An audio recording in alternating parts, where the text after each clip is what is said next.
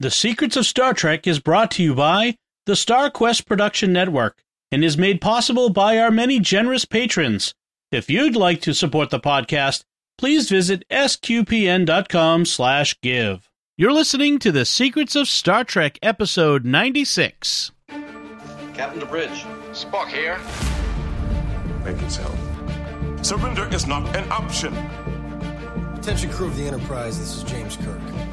We are all explorers, driven to know what's over the horizon, what's beyond our own shores. We would have helped you get home if you had asked. That's who Starfleet is. Hi, I'm Dom Bettinelli, and you're listening to The Secrets of Star Trek, where we discuss the hidden layers and deeper meanings found in all the Star Trek TV, series, movies, and more. And today we're discussing the first season Star Trek Discovery episode, Lethe. And joining me today on the panel is Jimmy Akin. Hi, Jimmy. Howdy, Dom. Father Corey couldn't be with us this week, so it's just going to be the two of us.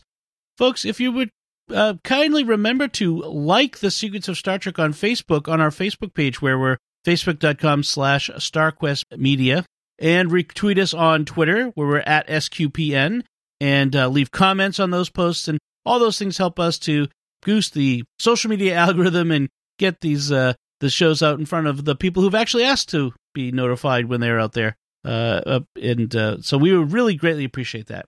So we're talking about this episode. We're moving through the episodes of the first season of Star Trek Discovery one at a time, and we're up to the 6th episode called Lethe. Jimmy, what does the word Lethe mean? Is that Latin? Greek. And it's interesting, for once we have a title that's just one word in Star Trek first season Discovery. I mean, normally we get something like, "The lamb's knot cries for the butcher's choice of his pain to drive the maddest sane," or something like that. Yes. Yeah, so Lethe is a Greek word, and it means forgetfulness. It also can mean oblivion or concealment, and it's one of the 5 rivers in Hades. Okay. So, like, when you're in the afterlife, you can drink from the river Lethe and forget what happened on Earth and stuff. And in thinking about the title, I mean, obviously, in hindsight, this is an Ash Tyler-centric episode. Yes. And he doesn't know it, but, and spoilers, and this is an old show, but he is a sleeper agent. He's forgotten his previous life as a Klingon. Right. But also, in a more straightforward way, Sarek seems to be having forgetfulness and be in oblivion and is hiding things in his memory from Michael. And so he might be part of the forgetfulness or oblivion as well.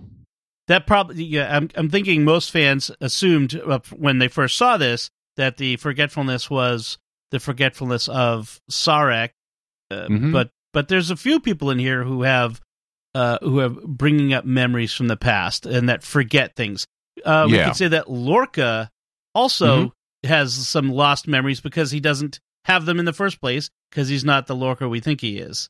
Right, and also when this episode first aired, as I know I talked about this in a previous podcast, but I thought that the Lethe was Admiral Cornwell because she looks strikingly like a character that appears in Star Trek the original series, who is like her, not only looks like her, but is a psychiatrist who has had something traumatic happen to her and has forgotten it on purpose, and so is like going by the name Lethe.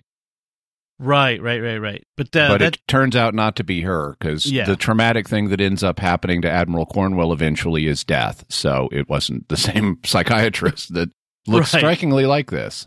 Well, that's an actually interesting point. Is Cornwell was supposed to die at the end of this episode. That was the original plan for her character, and they changed it to being captured.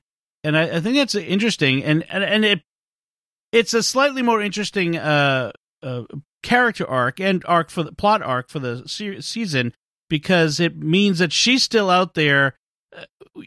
I think we get the sense, and I'm kind of jumping ahead here, is that Lorca sort of engineers her capture. Yes. Oh, very clearly. Yeah.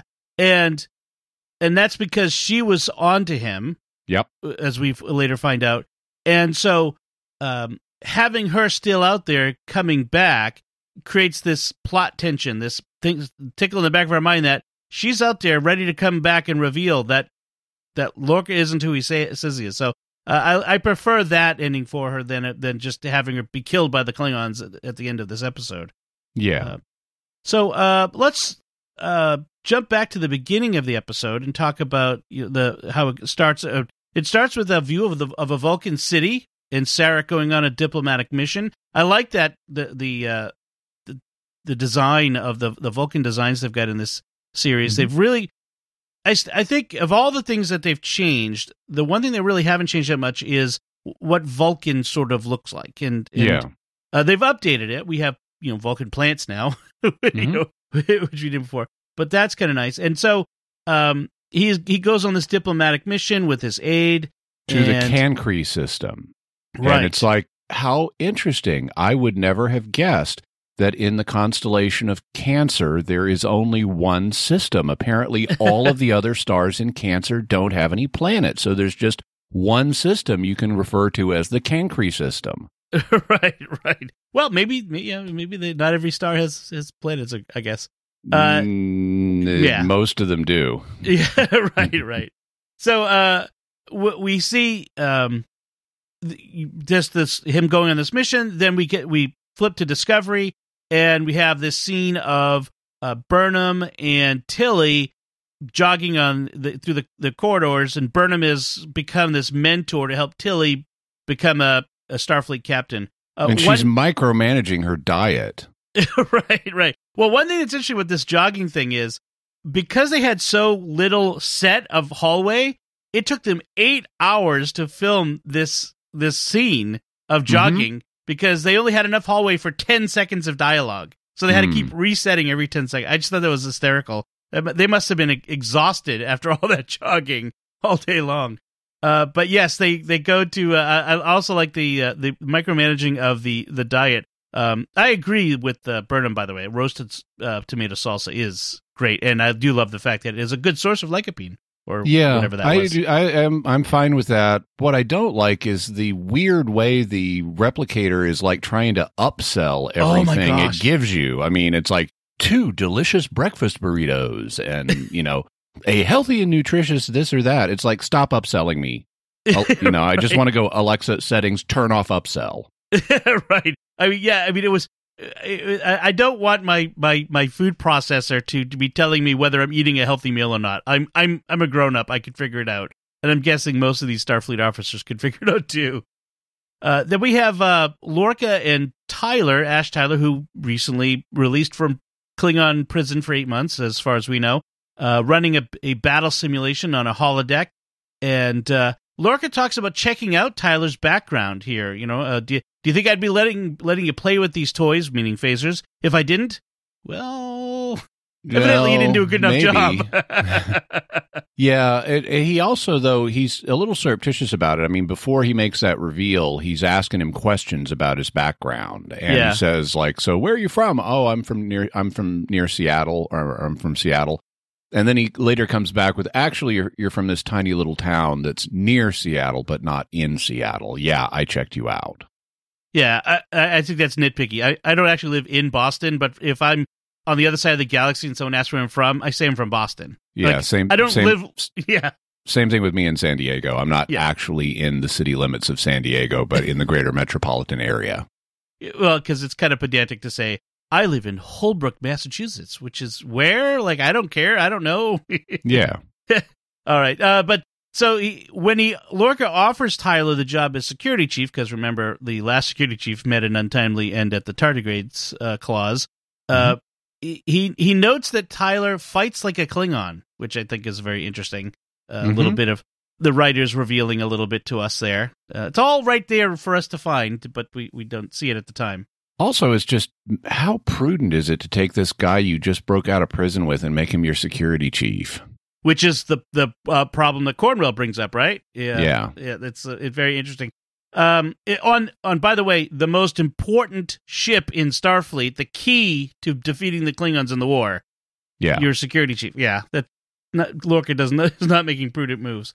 Back to Sarek and his aide on the ship. It turns out that the aide is a Vulcan logic extremist, as we've seen them before, who has turned himself into a bomb.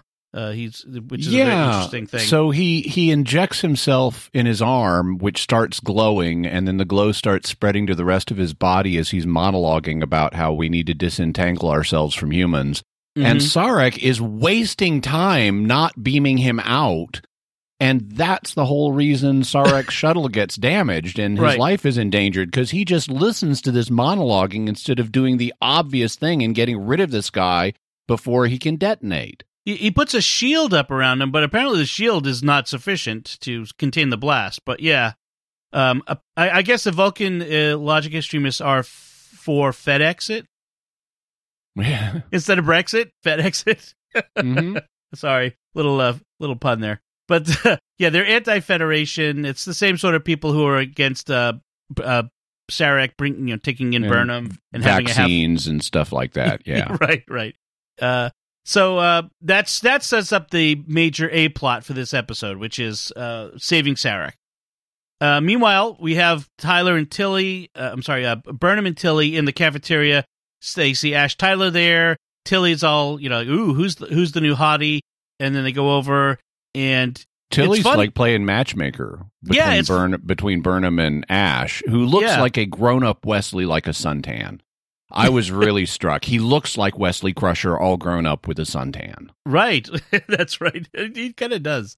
But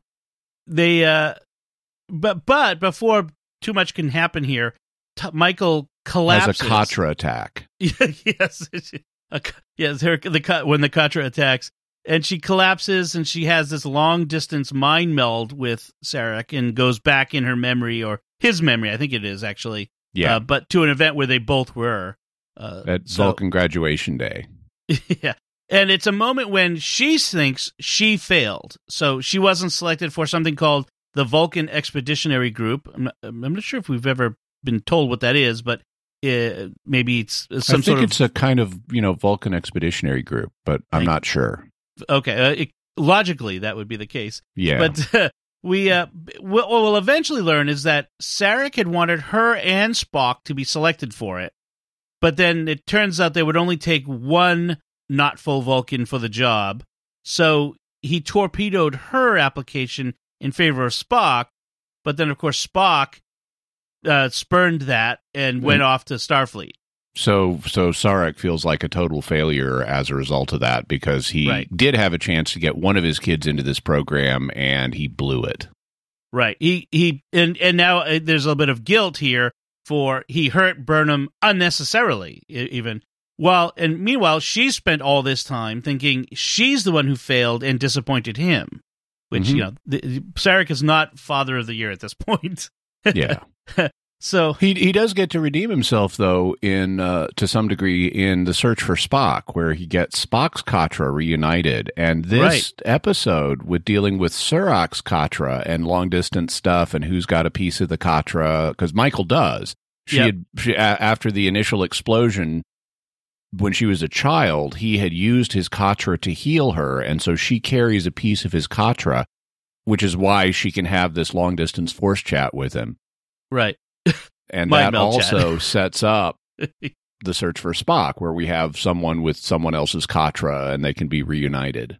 You said something. You said the long distance force chat. Yeah, this has an uncanny resemblance to things that happen in the latest Star Wars movies, which we're now I think about 4 months removed from it. So that's about enough time for spoilers free. But if you haven't seen it yet and you don't want it spoiled, skip ahead about 2-3 minutes. But where both Rey and Kylo Ren have long distance force chats, and they can pass healing back and forth. They can pass life force to heal each other. So it is kind of interesting, the synchronicity between these shows. Star Trek Discovery did it first, although I think the force chat came first in Star Wars. Yeah, because that was in Episode 8. That was a couple of years ago. Yeah, so although that might have been this was maybe around the same time. Yeah, 2017. So yeah, it's very interesting. Anyway, wonder if they talk. But so Burnham wakes up. Yeah, because Sarek like totally bans her from the Force Chat channel. Yeah, he like blasts her out of it physically in the memory. She wakes up and tells how he shared the Katra with her, and they find out that from Starfleet that Sarek was on his way to a meeting with the heads of 2 Klingon houses who want to help end the war. So it's a sort of peace talks that Sarek was heading to.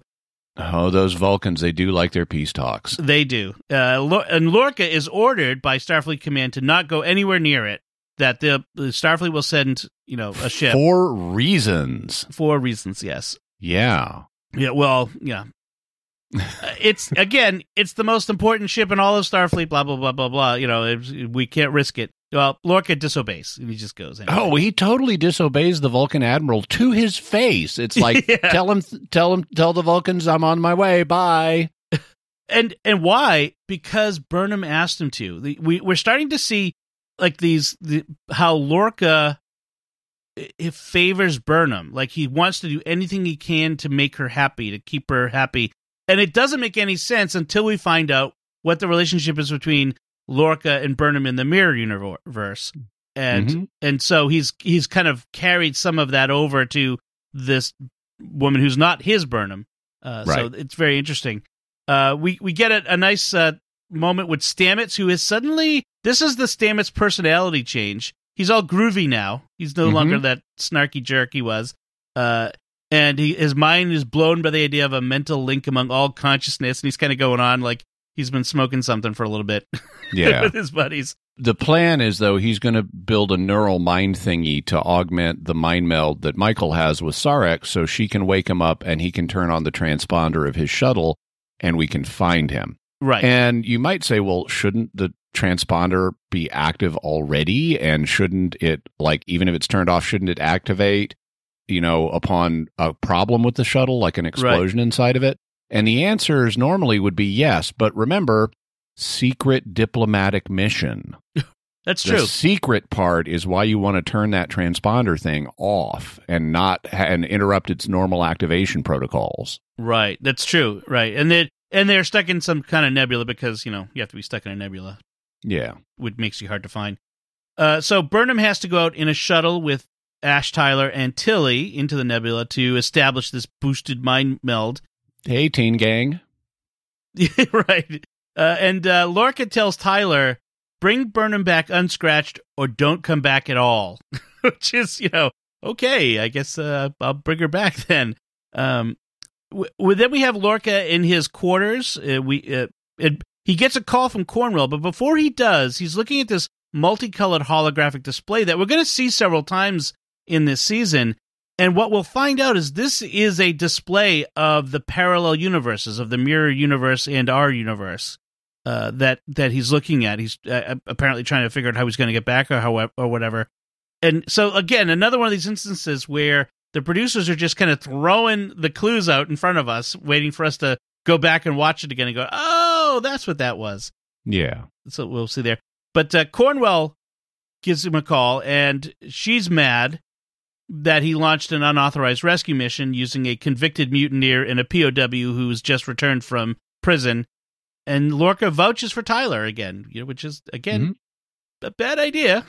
Yeah. She's also generally, she's not just mad at him because he's doing this imprudent stuff. She's also worried for him because it turns out they're old buds and apparently used to be boyfriend and girlfriend. And she's genuinely concerned about what's happening with him and his career and his mental stability in this war. Right. Yeah, he's acting out of character ever since the incident where his ship was destroyed and he was the only survivor. Right. Except as we'll find out. And there's a reason why that was the point at which he started acting differently, because that's when Mirror Lorca crossed over into our universe. Right. Exactly. So Burnham goes back into Sarek's memories again, and they totally matrix on each other. Yeah. Well, before they do that, we see Amanda that gives Michael a copy of Alice in Wonderland, which is a book that will be important in the second season when we're looking for Spock, who's having his dissociative identity disorder. Yeah, or whatever we want to call what You're he's not doing. the real Spock. You're the mastermind. Right. And they start fighting Vulcan style, which is kind of fun, and until Tilly pulls Michael out. Yeah, by the way, the nebula seems to be made of colored Christmas tinsel rather than gas.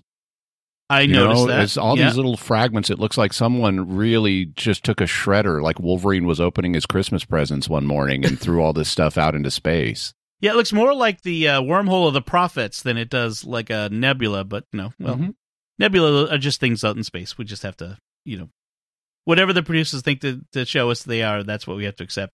So in Sarek's memory, Burnham goes back in again. Sarek now admits to Burnham that he failed her, and in his memory they meld, but they're melding inside the mind meld. I thought was interesting. Meta. You're gonna invert the Matrix, and everything's gonna be all messed up. Then, so we have this admission of his failure to her, and she's trying to convince him that to come back anyway. Cornwell and Lorca, as you say, they used to be boyfriend and girlfriend. They kind of rekindle the romance. Which is a total distraction on Lorca's part. I mean, it's like Cornwell's getting too close to the truth, so let's seduce her to change the topic. Right. But what happens is he falls asleep. She sees an unfamiliar scar on him. Like, where'd that one come from? He wakes up. She touches it. And she touches it. Yeah. And then he pulls a phaser on her. He jumps on top of her, is about to kill her. Like, which is a standard mirror universe response to being woken up by someone. Someone touching your scars while you're asleep. Yeah. Yeah. Not in this one. And she freaks out justifiably. And she says, here's the line. The truth is, you're not the man you used to be. And he thinks to himself, you ain't kidding, lady. Yeah, you're the mastermind. Right. So Lorca then tells Cornwell, well, Sarek can't make that meeting. Maybe you should go to that meeting instead. You're the perfect person to go instead of him. Hint, hint, wink, wink. She also points out to him that he must have been lying on his psych evaluations and lied so brilliantly he told everybody what they wanted to hear. Right. And so he fooled everybody, but she's going to have the discovery taken away from him. Right. And he's like, this ship is all I have. I can't lose it. So please don't do that. And what he's really thinking is, this ship is my ticket back home. I can't let you take it away from me.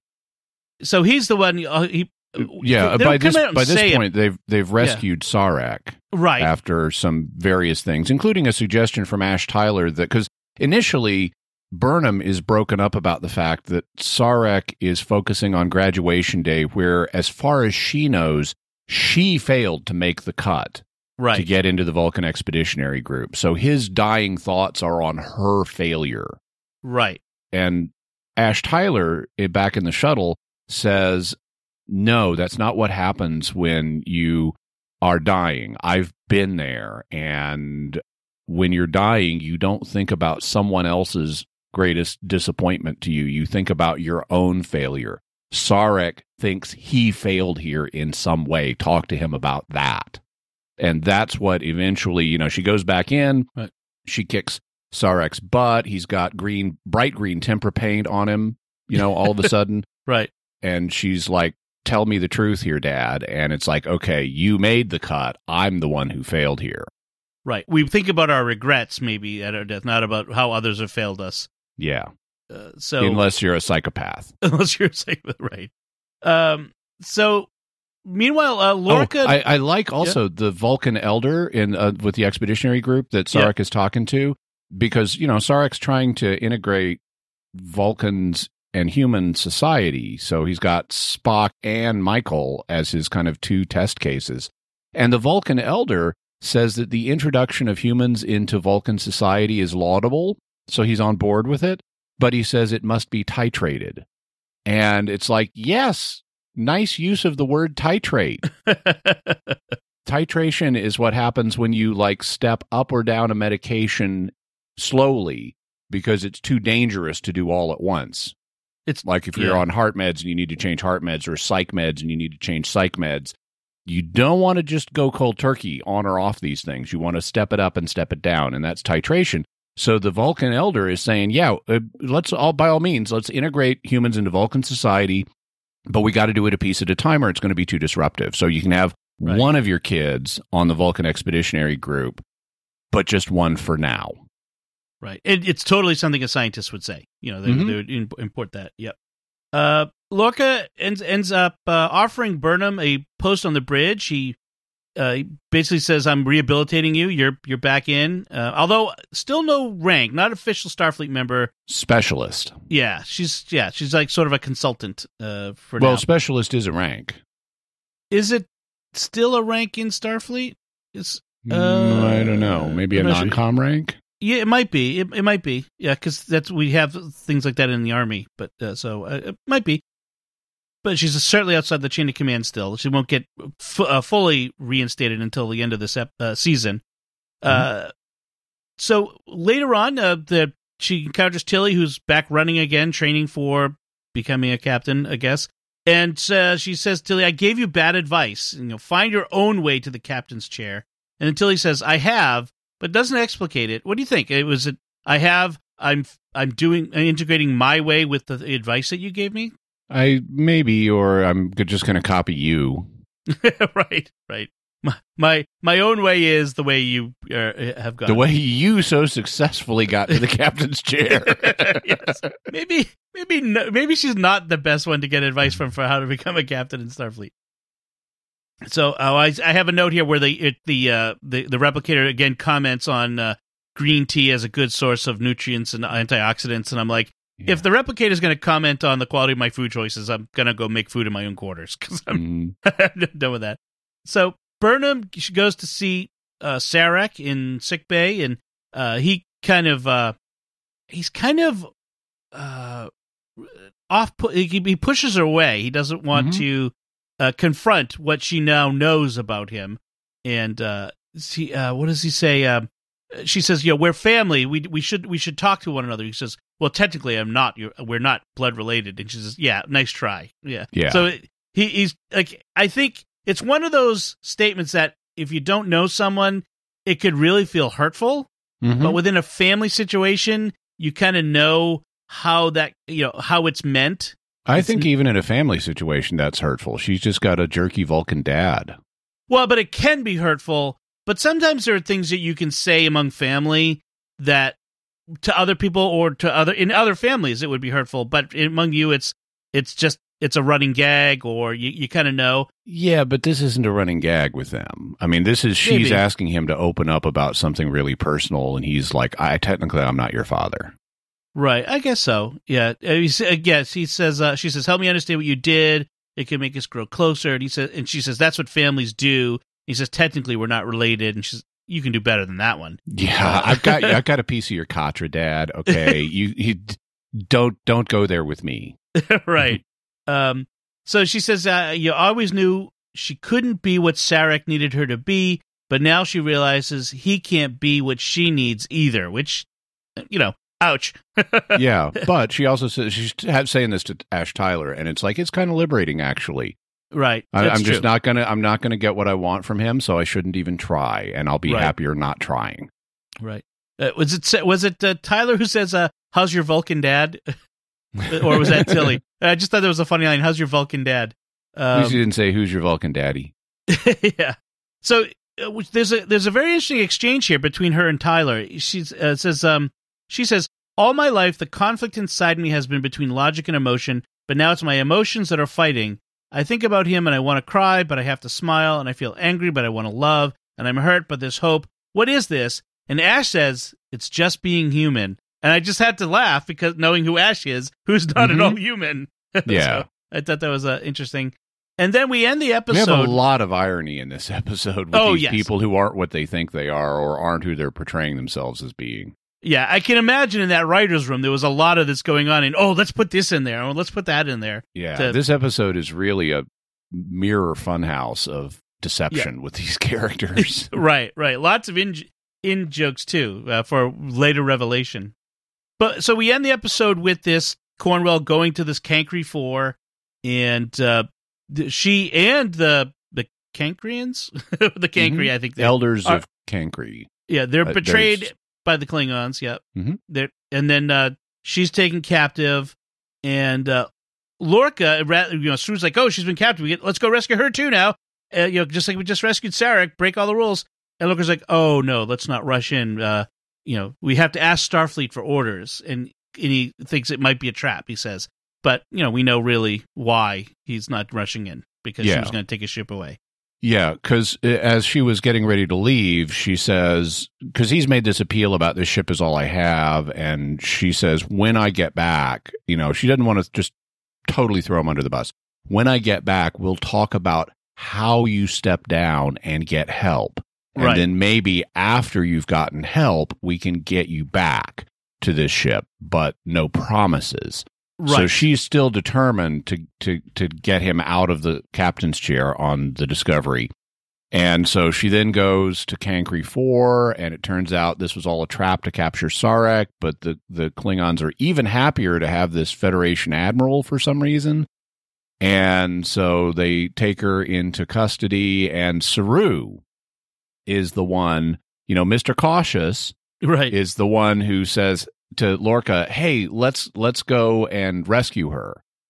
And all of a sudden, and that kind of breaks with Saru's previous pattern of being super cautious, but Lorca says, nope, notify Starfleet, and if we are ordered, we will go get her. But, and suddenly he starts quoting Cornwell's own lines about, but the Discovery is bigger than this, and it can't be lost, and I'm not going to rescue her without authorization. So suddenly he's sounding like he's had a total conversion to Cornwell's point of view, like maybe he's being a good boy, to try to stay in command that way. So he can say when she gets back, hey, I did exactly what you would have wanted. And then as Saru is scratching his head leaving, we get a reverse camera angle on Lorca, and he's got a phaser stuck in his belt behind his back. So he and previously Cornwell had like, what, you are keeping a phaser by your bed? And it's like, okay, lots of people have had guns by their beds in history. I mean, that's not so unusual. But maybe answering the door in your Starfleet ship with a gun stuck in your back belt, that's a sign that there is something really wrong mentally going on. Well, it's something you'd see in the Mirror Universe, but not here. So it's another one of those clues that he's not who he says he is. There is one line he gives as Cornwell's getting on the shuttle to go to the ambush. He does tell her, "May fortune favor the bold, Admiral," which is an homage, by the way, to DS9 when Sisko says that fortune favors the bold. The writer of this episode said that specifically was. Because it is a traditional saying as well, fortune favors the bold. Right. So very interesting, a little bit of trivia there. So anything else, Jimmy, on this episode as we wrap it up? No, I think that's it. It was a pretty fun episode. Yeah, I mean, a lot. It's one of the better ones when you're rewatching it after having seen the whole season.